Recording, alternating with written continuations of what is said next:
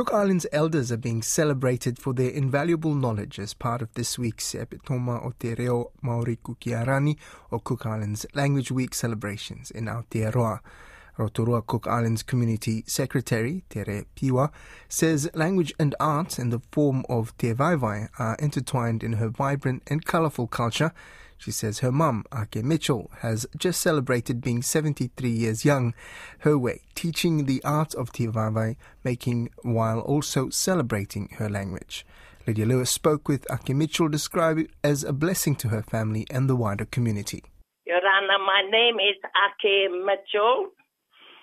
I'm originally from Rarotonga, Titikaveka, born and raised in the Cook Islands, and then migrated to New Zealand with my family. What year did you migrate to New Zealand? I came in 1973. And first of all, I am recording now. To kick off the interview, can you tell me a little bit about your family and how language was used? Any issues in the beginning? Did you have to learn English? What was that like? Okay, when I was born, brought up in Rarotonga, we speak our Cook Island language. And all my families, my sisters and brothers, we speak Cook Island fluency in the Cook Islands, but as we go to school, we have to speak English. If we speak Cook Island, they will put us on detention because of our language that's been spoken in the school. We are not allowed to do that, only English. And compared with now, seeing the revitalisation and young people being able to speak it, how does that make you feel, seeing the changes? Well, as I have my children, and then I realized that the Cook Island in my language is very important. But because we in New Zealand and the children were born here, so we thought then English is most important. But as years go past, but me and my husband speak Cook Island in the homes.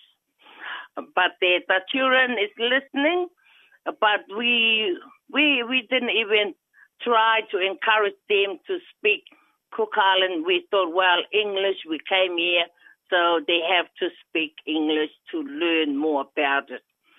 But I know our language is most important too. That's where I was brought up, from the Cook Islands to New Zealand. Is that all right?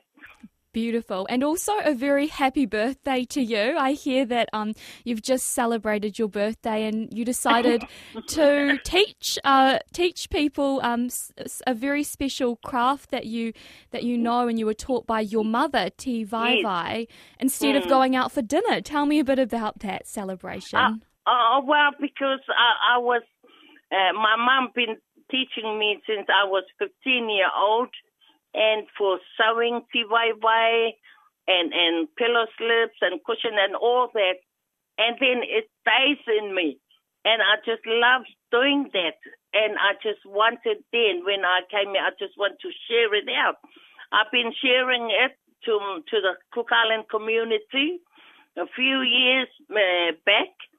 And they learned and they were happy. And then I thought the young ones, in Rotorua Cook Islands, how to do the Te Vaivai, mainly how to hold the needle to stitch. And I explained to them this is very important because you've done it yourself. You finish a Te Vaivai. I encourage them to learn. And even though now I always ask them, if you want to learn, come to me. I will teach you how to do this, to sew for your beautiful home when you get married. Can share it to your children. What would you like, what message do you have to your grandchildren and future generations around culture and language and the importance of preserving these beautiful art forms as well?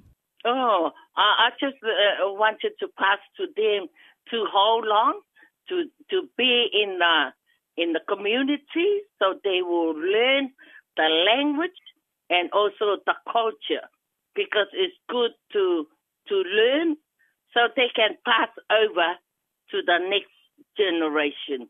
I just want them to not to do it, but to keep on doing it, to learn from the old people like us, so that it will stay with them for a long time.